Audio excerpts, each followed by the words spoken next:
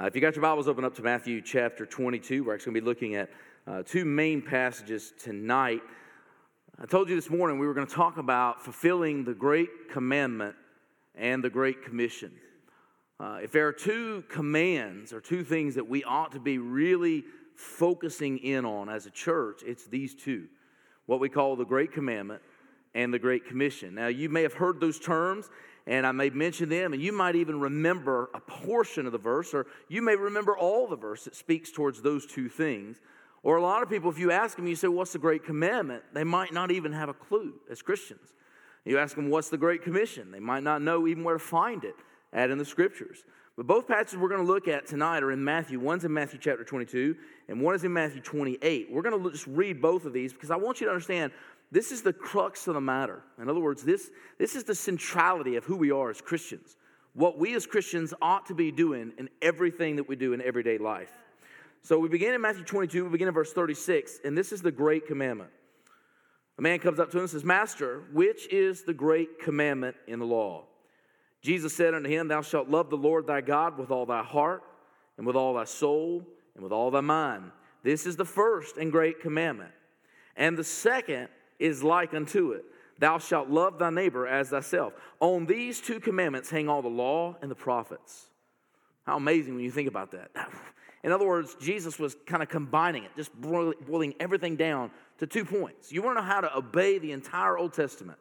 Love God and love others. Well, that's pretty simple, isn't it? I mean, he just boiled the whole Old Testament down to 2 commands. And you think about that. Now, a lot of people try to display and put all the 10 commandments into those, and in truth, you really can. The first 4 deal with obeying God, of loving God, right? You shall have no other gods before him. You shall not use his name in vain, honoring the Sabbath. You know, everything boils down to that. No idols. And then the last 6, honoring your parents. Don't kill.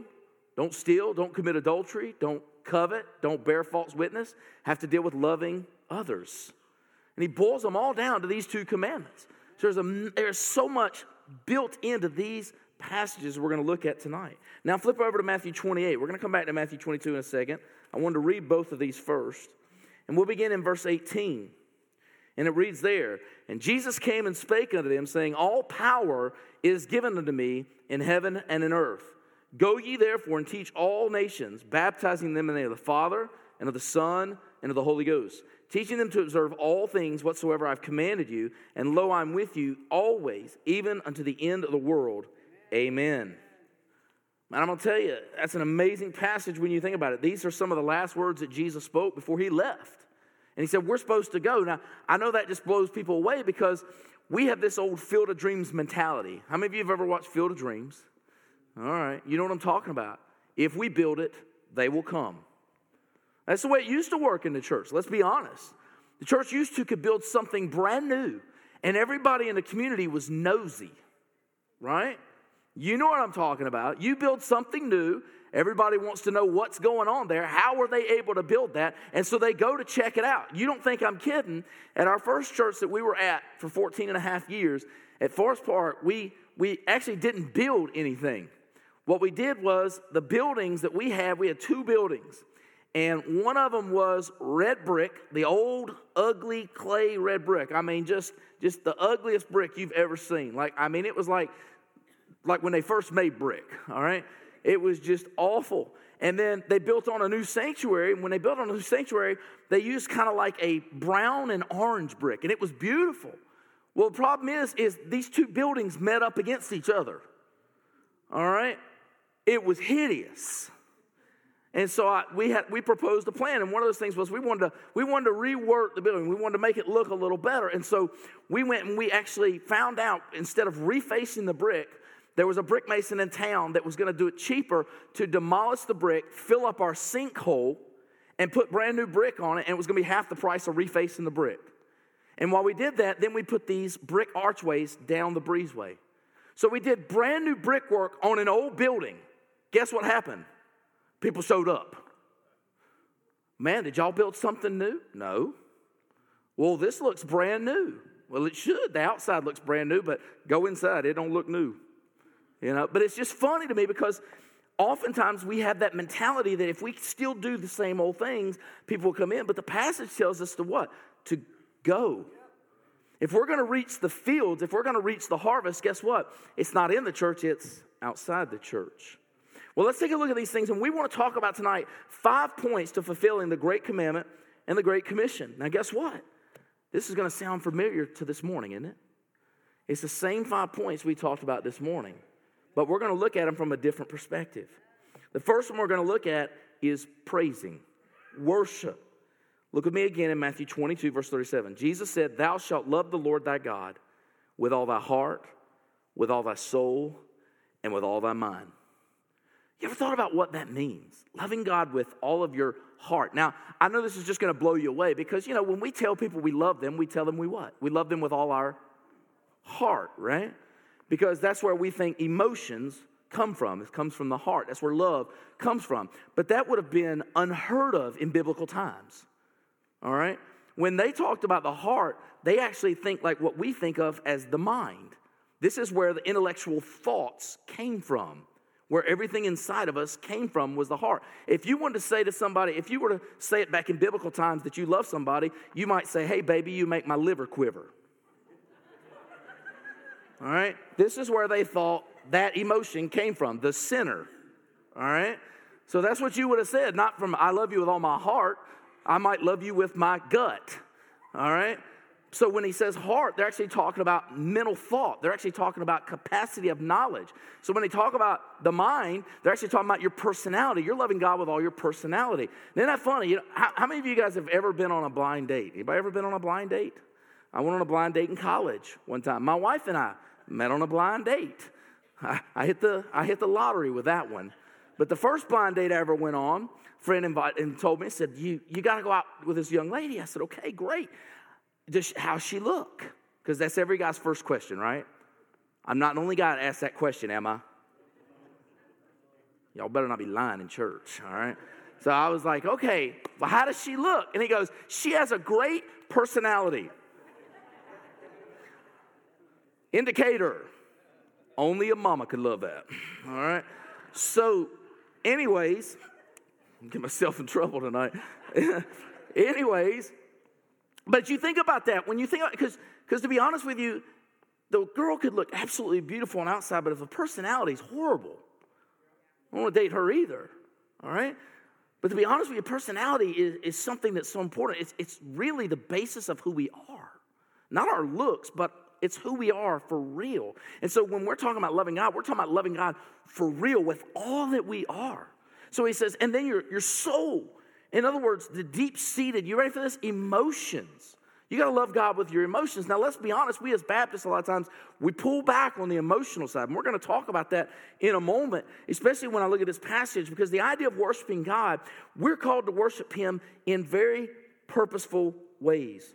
The first way we're called to worship God is we ought to worship him in spirit and in truth.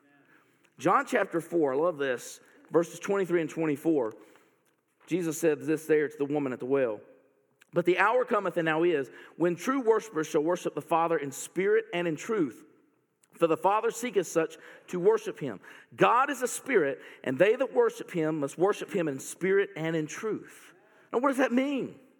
Worshiping him in spirit. Now, a lot of people look at that and they say, "Oh, it means I need to worship him in the Holy Spirit." Well, no, that's not what it's talking about there. All right? The Spirit is actually talking about, you ready for this? The emotions. There ought to be emotions in our worship of God. Now, again, we as Baptists, we hold back on the emotional side because we are afraid if we get too emotional, we might become a little Pentecostal. I'm not kidding. I remember when growing up in church. How many of you grew up in Dead Church? Anybody grew up in Dead Church? All right, I grew up in Dead Church in Summerfield, North Carolina. That's where I was born and raised. We sang the same songs out of the same hymn book, the same way, practically on rotation. And you didn't clap, and you didn't say amen. I thought I'd try that one time while the preacher was preaching just to see what my parents would do, and I got smacked in the back of the head when I said amen. I mean, I'm telling you, it was Dead Church of Summerfield, North Carolina. It was just the kind of church where you just didn't talk. You didn't get emotional. You didn't get excited. You didn't get thrilled about worshiping God. And I remember when I went to Liberty University, when I went there to school, and they had a band up there playing music. And I'm sitting there in my first convocation, and I kind of grabbed a hold of the chair and I went, what's this? My legs want to move, you know. This is exciting. And I thought, what has gotten a hold of me? It was just, and you clapped and you praised the Lord and you raised hands and people were shouting. And I said, this can't be church. It's fun. It's good. And I realized what he meant by worshiping in the Spirit meant that, guess what? It's okay to let your emotions be a part of your worship. Now, here's the thing. Some people clap when they get excited. Some people raise hands when they get excited. Some people burst into tears when they get excited. And it's okay for those emotions to be a part of our worship, because if we hold them back, we are quenching the Spirit of God. Man, I'm here to tell you, we can quench the Spirit so often. Spirit tells us to do something, and we're like, well, what will everybody else think if I do that? Well, here's the thing. If it's scriptural, it's okay. Now, here's the thing. The problem is, and let's be honest, it's because of what took place in the Pentecostal camp to why a lot of people are afraid to allow their emotions to go. Because what the Pentecostals ended up doing, unfortunately, they began to add to God's word in some cases. When they began this holy laughter movement back in the 90s. Does anybody remember that? Where people were falling out in church, dying laughing, and they said they were filled with the Spirit, and all it does was disrupt the service. But people said, oh, well, it's the new emotion. Well, where do you find it in Scripture? You don't find it because it's not there. And people finally started standing up against it. But because of that, everybody else pulled back and said, whoa, we don't want anything to do with anything like that. And because of that, we pull back on the emotion. And the problem is, if we pull back on the emotion of our worship, we pull back on a part of God that He created us to be and fulfill in our worship. But not only must we worship Him in spirit, we must worship Him in truth. Now, we as Baptists, we've got that down, right? We know the Word of God is supreme, so if it's not in there, we don't do it. I believe, and I'll be honest with you, this is the reason why I'm a Southern Baptist. Now, I don't believe we have everything 100% right. Can you believe I just said that? And I'm a Southern Baptist preacher. We don't have everything 100% right. But I'm going to tell you what, I believe we're the closest to the Bible of any other denomination out there, or I wouldn't be a Southern Baptist preacher. I believe that with all my heart. Now, when I look at this, I understand worship in spirit and truth means, guess what? Here, we're so filled with truth, we give up on emotion. And we need to hold on to both of those things. I'm going to tell you, when you dig deep into the doctrines of God, when I begin to look at how God is omnipresent and omniscient and omnipotent, and I begin to look at how God is immutable and unchanging, how God is forever, everlasting, how He's self-sustaining, how He's always been, when I begin to look at that, that gets me excited. We got any other Baptist in here tonight? I'm preaching to a few of you. That's all right. We'll keep going.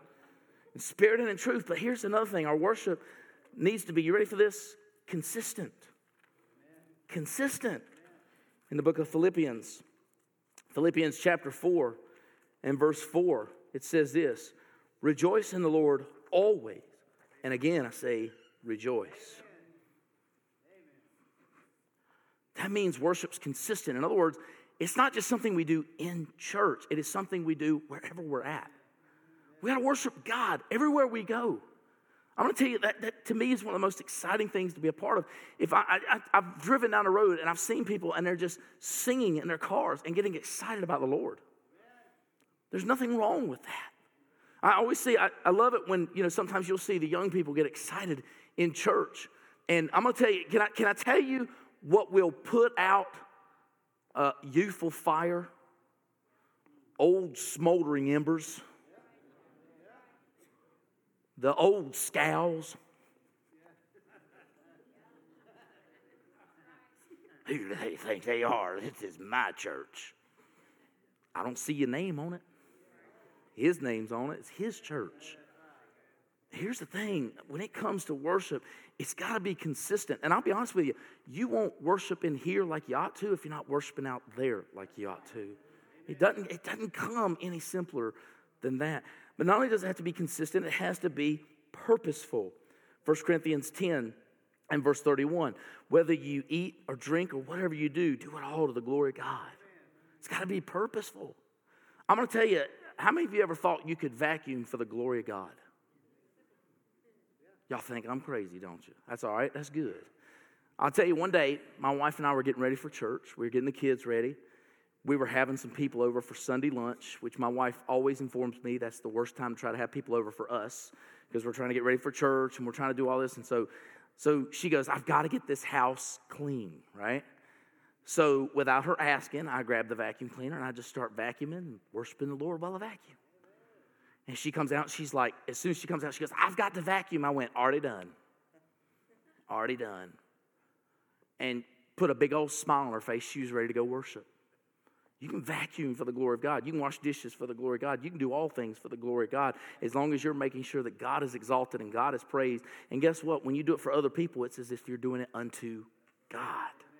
So it needs to be purposeful. It needs to be with all one's heart. In Matthew chapter 15, verses 8 and 9, it says this people draw nigh unto me with their mouths and honor me with their lips, but their heart is far from me. But in vain they do worship me, teaching for doctrines the commandments of men. I wonder how many of you, if you'll be honest for just a moment, have ever just given God lip service? I don't like raising my hand on that one, but it's true. There have been times where I've been in church and I just sang what was up on the wall, sang what was in the book, but my heart was not there. I read the words, I sang the words, I went through the motions and walked out of church knowing that I got nothing out of it and that I put nothing into it. And oftentimes we will do that. Now, I'm here to tell you, it's so important that you recognize when you look up at the walls and you see it. I've had people make this statement. Say, I think we need to pick up the old hymn book. Do you really think God is concerned with a book or whether it's on the wall? I mean, let's just be honest. Does God really care? No, he doesn't. Are you ready for this? Does God care whether it's contemporary or traditional? Does God care whether it has a beat or not a beat?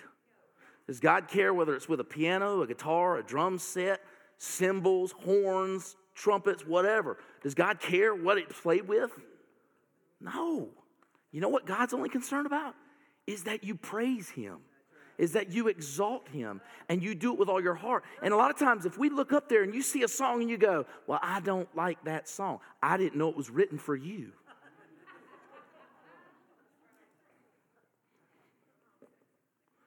But I like it back when they used to play it with the banjo. That's great. You can have your preferences, but it's not about our preferences. It's God's preference. And if we're worried about what we want in worship, we've then made worship about us. And that's not godly worship. Man, when we get to a point where we just sing whatever's up there and we just look at Travis and we go, one more time, do it again. Get another song. Let's keep going. Man, I long for that day where we just keep singing and we keep worshiping and we don't worry about getting out before 12 to get to lunch. Man, that is what worship is all about. Well, we're hoping we'll get to that point where we're praising. Number 2, also found in the Great Commandment is serving.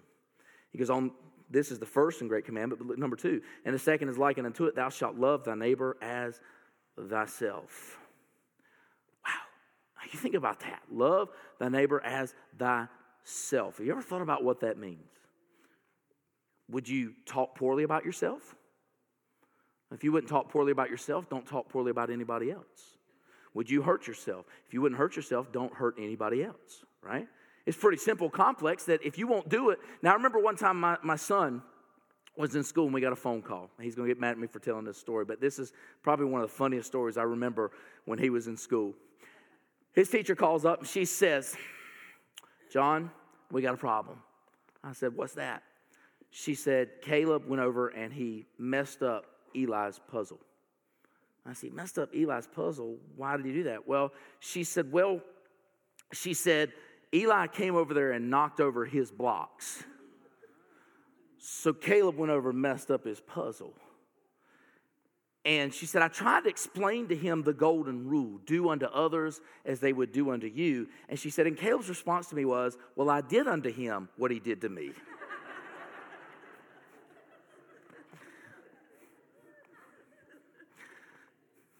That was hard to deal with that logic, when he's that little. But he did finally understand the concept. It's not do unto them as they've done unto you. It's do unto them as you would have them do unto you. In other words, it doesn't matter if somebody does something to you wrong. It's not ours to seek vengeance. It's ours to even love them in spite of that. We're called to serve people. Now, here's the thing. When you look at this, there are two areas in Romans chapter 12 and 1 Corinthians chapter 12. And we talked about these gifts earlier today. There are these spiritual gifts that God has given to us. There's prophecy and teaching and leading and mercy and giving and intercession and so many gifts that God has given to us as God's people. And those gifts, are you ready for this? They're not for us to hide them. They're not for us to hide them. They're for us to use them for the glory of God. You ready for this? The reason why God gives us gifts is to glorify God and edify the church. So a lot of times people will say this to me. How many of you have heard this comment before? I don't want to go to church. I don't have to go to church to be a Christian. You've probably heard that many a time. You know what I tell them? I'm like, you're absolutely right. You don't have to go to church to be a Christian. You just have to go to church to be obedient. And if you're disobedient and you continue in disobedience, are you really a Christian? Bible says they went out from us because they were never of us. 1 John 2:19. Often wonder when people come to me and say, well, I've been backslidden for 20 years. Honey, you didn't have it in 20 years. You never had it. Maybe you got saved now, but I don't know that you can backslide that long and be away from the will of God, because my Bible tells me that when sin comes to the full, he'll slay you. If you're truly his child, he'll take you out if you disobey him for so long. You might want to check yourself. But here's the truth. God has given us these gifts to glorify his name, to exalt his name, and to edify the church. And here's the truth. If you're not in church, how can you use your gift? You can't. It's impossible. Now, I told you earlier today, I brought them in here, a spiritual gift inventory test. I had a couple of people come up and ask me about it. Be happy to give you one, but I got to go over instructions with you before I just hand it to you, because I want you to understand how important this is. You can find out what God has gifted you with. You can find out what your passion is, and you can find out how to serve in the church, but you got to want to. You see, people will use excuses all the time. Like I said this morning, I asked people, and I'll probably just taking a guesstimate, I'm going to give a Baptist guess, maybe 15% of people raised their hand and saying they knew what their spiritual gift was. How can we serve God if we don't know what God has called us to do? And a lot of people will say that to me all the time. They'll say, how do I know what God is calling me to do? Well, it's real simple. God has given us the keys to know what he wants us to do. All we have to do is want to. So here's the thing. God wants us to use our gifts. God wants you to find your area of ministry. That's the amazing thing about it, is every one of us in here, God wants to use. Amen. You think about this. How many of you anybody watch NASCAR? Anybody watch NASCAR? A few of you. Some of y'all are uncertain. You're like, well, if there's nothing else on, I'll watch it. All right. How many of you like to drive around with a flat tire? How about that? Anybody like to drive around with a flat? Anybody ever driven on a flat? My wife and I went to eat one night. We start backing up, and the thing goes, da-dum, da-dum, da-dum. And I'm like, okay, we don't need to go any further. How many of you would just keep going on the da-dum, da-dum, da-dum, da-dum, da-dum, all the way down the road? Would you do that? I wouldn't do that. I put it back in. Took me an hour to get the tire, because it took me forever to get the spare tire off the back. That thing, you had to wind it, and it was just forever. But I wouldn't do that. Why? And a lot of us, the problem is we're being the flat tire on the church. And we're not functioning, right? And so the church is just all the way down the road. Man, when I was in seminary, you want to know something that's crazy? You guys want hydraulics, just use busted shocks. I drove an hour and a half to seminary doing this all the way down. All the way an hour and a half to seminary for about a year. My shocks were busted. But that's the problem. Many of the churches are doing the same thing. We're just going down the road, just hopping along, because people aren't using their gifts. People aren't doing what God has called them to do. And so the church is missing out. But here's the scripture. We're called to love our neighbor as ourselves. That means we're to use the gifts that God has given to us to serve others around us. If we all get to serving, if we all start doing our part. Could you imagine the first church I was at?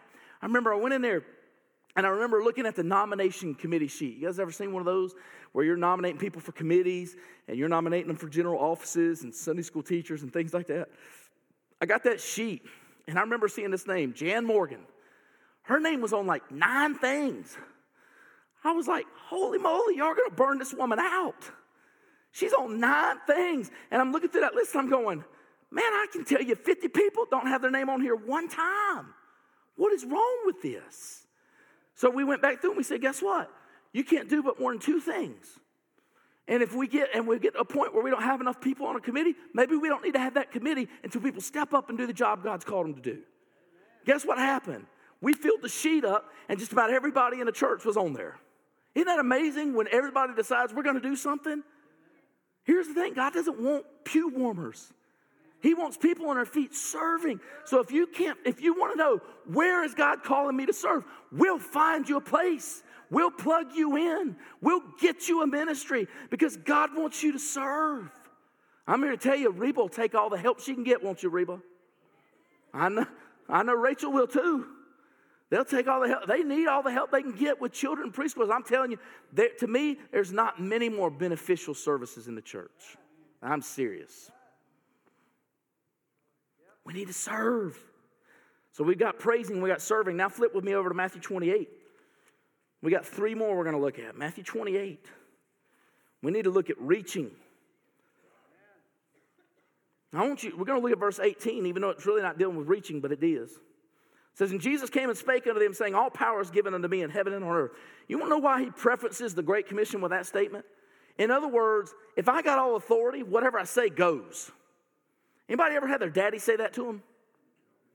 I came back from college, 22 years old, graduated from college, Bachelor of Science, thought I was everything, moving back in with mommy and daddy. Right? Daddy comes up to me and daddy says one thing. My house, my rules. Yes, sir. Now, let me tell you something. I mowed more yards that year and washed more cars that year and raked more acorns that year than ever before. Why? Because I was living free of rent. And here's the thing. My daddy had authority. I was 22 years old. If my daddy said, get out of my house, guess where I was going? Out of the house. There was no doubt who was in charge. There was no doubt who had the authority. There was no doubt in my mind that I was going to listen to him. It always blows me away. I remember our first church, we had this family, and they were having a hard time with their 16-year-old. And she came to me and she said, I don't know what to do. They're 16. They're grown. I got around my waist. I'll show you what you can do with it. Are you kidding me? My daddy, last time I got whipped, I know y'all think this is funny. I got whipped when I was 18. My daddy tore me up. He didn't mess around with it. Some of them say, well, how would your daddy beat you at 18? I was afraid of him. That's why. He told me to bend over. He might even tell me to bend over now at 45, and I still might, you know. But he had authority, and I knew it. And I said, you tell your 16-year-old it's real simple. Your house, your rules. They don't do what you tell them to do, they can get out. You don't think I won't throw my kids out? I will. My wife won't. I will. She blocks the door usually. But it's authority. And the idea behind authority is simply this. God says, this is what I say, so you go do it. So there's never a question as Christians that we're called to do it. And what does he say? He says, go. Go. Go. Man, if you don't understand what that means we're called to go outside the walls. If this is all church is, we're nothing more than a social club. We're called to go. Now, with that going, that means several things. And we talked about it this morning. And I want to emphasize this. I'm going to preach on it for an entire month. Who's your one? Who is the one that God is laying on your heart? If you don't think that that's not a worthy goal, I don't know what else is. But if every one of us reached one person for Jesus, if every one of you came in here and said, man, I led one person to the Lord this year, you will get so excited, you'll go find another, I promise. I remember we did an event in North Carolina where we had this big old celebration. We had blow-ups and gifts that we were handing out. And I started training the people in our church. And we trained about 75 people to share the gospel. Half of our church came and got trained to share the gospel. That's unheard of. 75 of them. We went out there and we cooked. We gave away things. but we also gave everybody a name tag. And what we did with that name tag is then I gave everybody a sticker. And I said, if you share the gospel with somebody, you give them that sticker. And that way everybody else knows that the gospel's been shared with them. You don't worry about going and sharing with them. You go find somebody that doesn't have a sticker on their sticker. And so what we did, we made sure we shared the gospel with 300 people that day. We saw 10 come to know the Lord. But you know what's exciting about that? Is one of the ladies came up to me. She was so excited. And she said, I've never led anybody to the Lord. But today, God gave me an opportunity. And she said, I'm coming Sunday and I'm testifying. That's what she told me. I said, go ahead. I ain't saying anything. You testify. You go right ahead. You tell them, because when you get in a Christian excited, it's never led somebody to the Lord, they want to lead somebody else. She went out with us that next Saturday knocking on doors, and the next Saturday, it was just an amazing thing. And that's the thing, when you find that one and you lead them to the Lord. And here's the thing, you're not responsible. You ready for this? You are not responsible for leading them to the Lord. God will save them. But if you will pray for them and you will reach them and you'll sow that seed and you'll water that seed, I promise you that seed will eventually be reaped. Because the Bible says, whatever we shall sow, we shall reap. But you got to work for it. And here's the thing, that doesn't mean you turn away the first time they tell you no. You keep going. You keep going. But let me tell you something. That means we need to be involved in local missions. We need to be involved in state missions. And you ready for this? We need to be involved in foreign missions. I'm serious. If you've never been on a mission trip, you don't know what you're missing. Can I tell you something? If you've never been on a foreign mission trip, let me tell you what you're missing. You're missing everything. Now, a lot of people say, well, Brother John, I love this one. Brother John, we got plenty of people around here that need Jesus. Well, praise the Lord, but you're not telling them about Jesus, so let's go somewhere else where you might tell them because you don't know them, and then maybe you'll come back here and you'll tell the ones you do know. That's usually what happens. People get excited on the mission field, and when they come off the mission field, they're on fire for God, and they're ready to tell people about Jesus. It happens every single time. I've never known it not to happen. Every person that goes overseas and shares the gospel, you say, well, Brother John, I don't know if I'm going to like the food. Well, fast for a week. You might do more good. Well, Brother John, what if I can't speak their language? Neither can I. That's why they have interpreters. Well, Brother John, there's not a 5-star hotel over there. Well, so what? Live like they do for a week, and it'll make you appreciate what you have back here. You see, missions isn't about us. It's about us going. It's about us getting out of our comfort zones. It's about us doing what God has called us to do. I'm here to tell you, I've been to several places. I've been to Brazil. I've been to Mexico. I've been to Tokyo, Japan, sharing the gospel. I never learned Japanese. I never learned Portuguese, and I don't know Spanish. But God blessed me with an opportunity to share the gospel. God blessed me with interpreters that were able to share the gospel. But you know, the most exciting thing is I just went this summer with my daughter on a mission trip to Tapachula, Mexico. And she shared, she led a young man to the Lord, her first person she ever led the Lord. You know what's really cool about it? She took Spanish throughout her elementary and middle school years, and she even took some Spanish in high school, but she could tell you she don't speak much Spanish. But she led the young man to the Lord in Spanish. The lady that was with us, she had been on the mission field, and she knew how to speak Spanish. She looked at Hannah, she goes, I didn't know you knew Spanish. And Hannah goes, neither did I. She said, but you just led that young man to the Lord in Spanish. She goes, yes, I did. It's amazing. We're called to go. We need to be a part. We need to be serving. Number 4, we need to be connecting.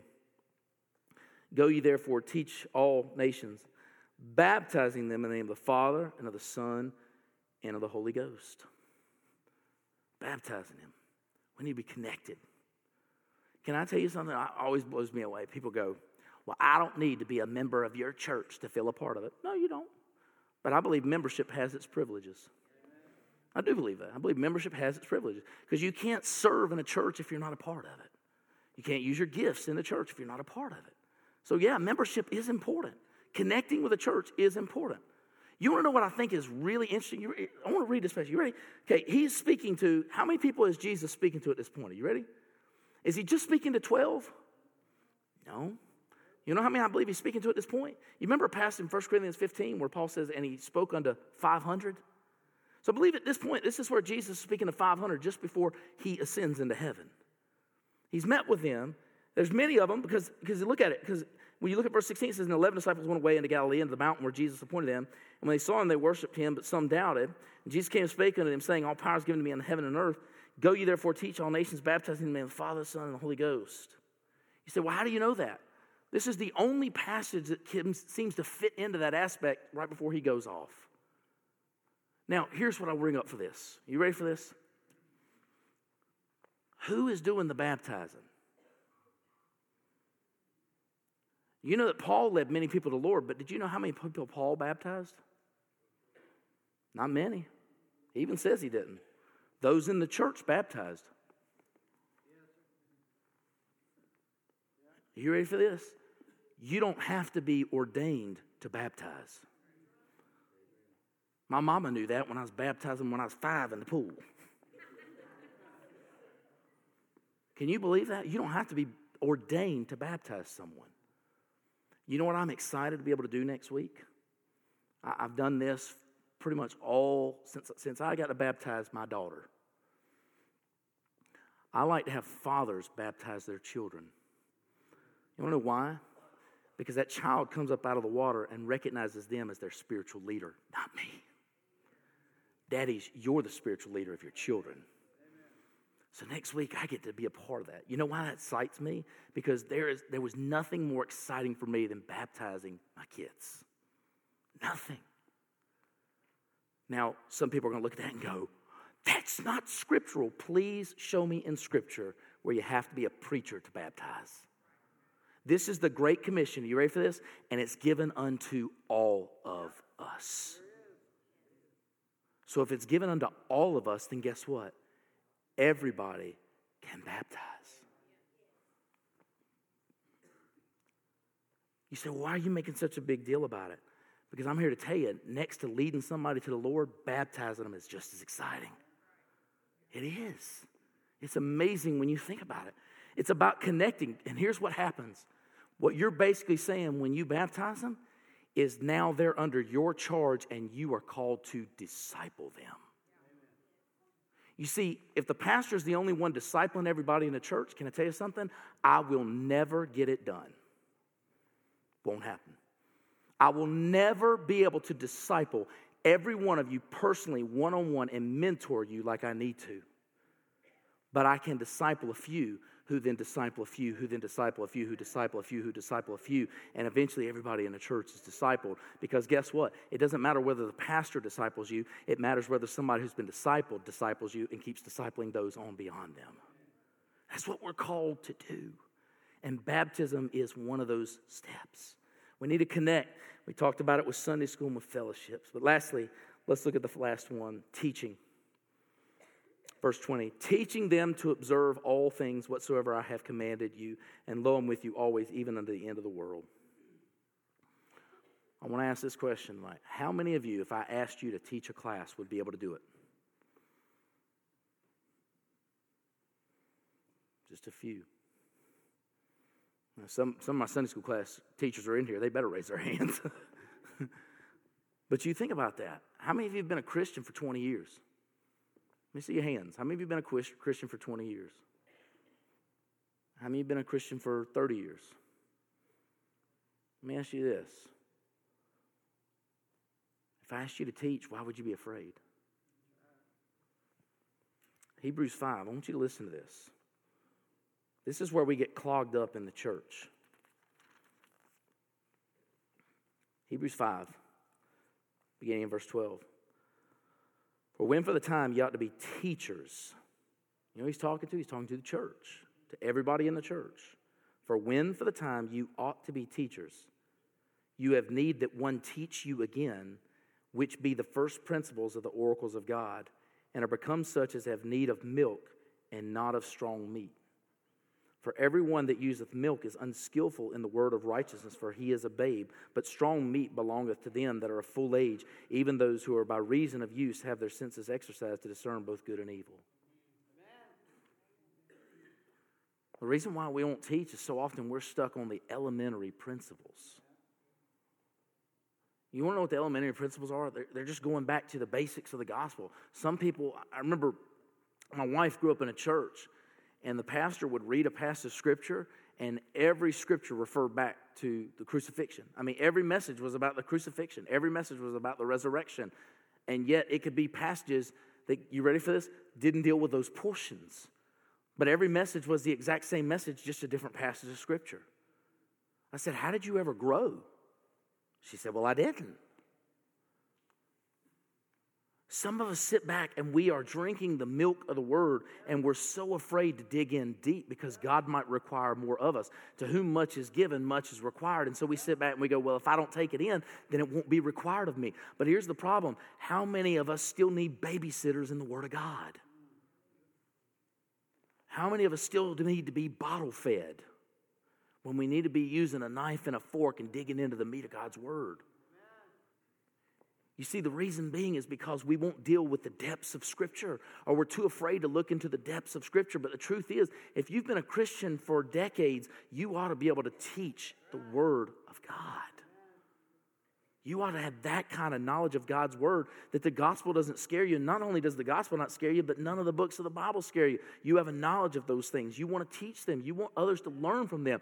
But the truth of the matter is, the reason why this is not happening is because we are afraid that if we learn too much, will be much more required of us.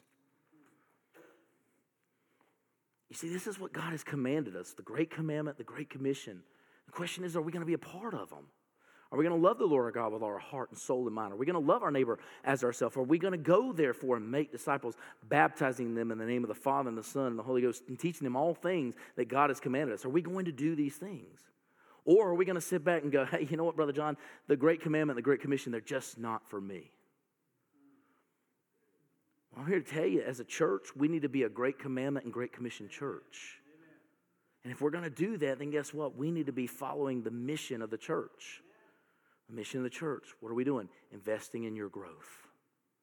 Investing in your growth so that we're what? Reaching, teaching, praising, serving, and connecting. You say, why do you keep pushing that? Because I want it to be so ingrained in your mind that when you go through this year, you know exactly what we're going to be doing as a church. I want it to be so ingrained in your mind that all you can think about is, man, he keeps talking about this ing, and he just won't let it go, and we need to be a part of it. It's always funny. You know how I learned the Lord's Prayer? Anybody in here memorize the Lord's Prayer? Or what we may call the model prayer? You know how you learned it? Through repetition. I learned the 23rd Psalm, same way, through repetition. You know how you learn to do part of the mission? Saying it again and again and again. You know how to even better do it? Go do it. Go do it. Are you going to be a part of fulfilling the Great Commandment and the Great Commission? If you're a Christian, let me just tell you something. It is required of you to do it. It's not a request. It is a requirement. I wonder, you ready for this? I wonder how many people will stand before the throne judgment of God and will say, Lord, Lord, didn't I go to Hillcrest for you? Lord, Lord, didn't I go to church 3 times a week for you? Lord, Lord, didn't I get baptized in the baptistry for you? Lord, Lord, didn't I help sometimes? But I didn't want to get out of my comfort zone, and I didn't want to go share the gospel, and I didn't want to serve in the church, and I didn't want to do this, but Lord, I did just enough. And I wonder if he'll look at you and say, depart from me, for I never knew you. You see, for me, I don't even want it to be a question. I'm not working to be saved. You ready for this? I'm working because I am saved. I'm working because I want to glorify God. I'm working because I want to exalt his name. I'm working because I love him. That's why I'm doing it. I'm not doing it to get any accolades from people. I don't care if anybody comes up and pats me on the back. The only one I care that pats me on the back is Jesus. That's it. Are you going to be a part of fulfilling the Great Commandment, the Great Commission? That's all I ask of you tonight.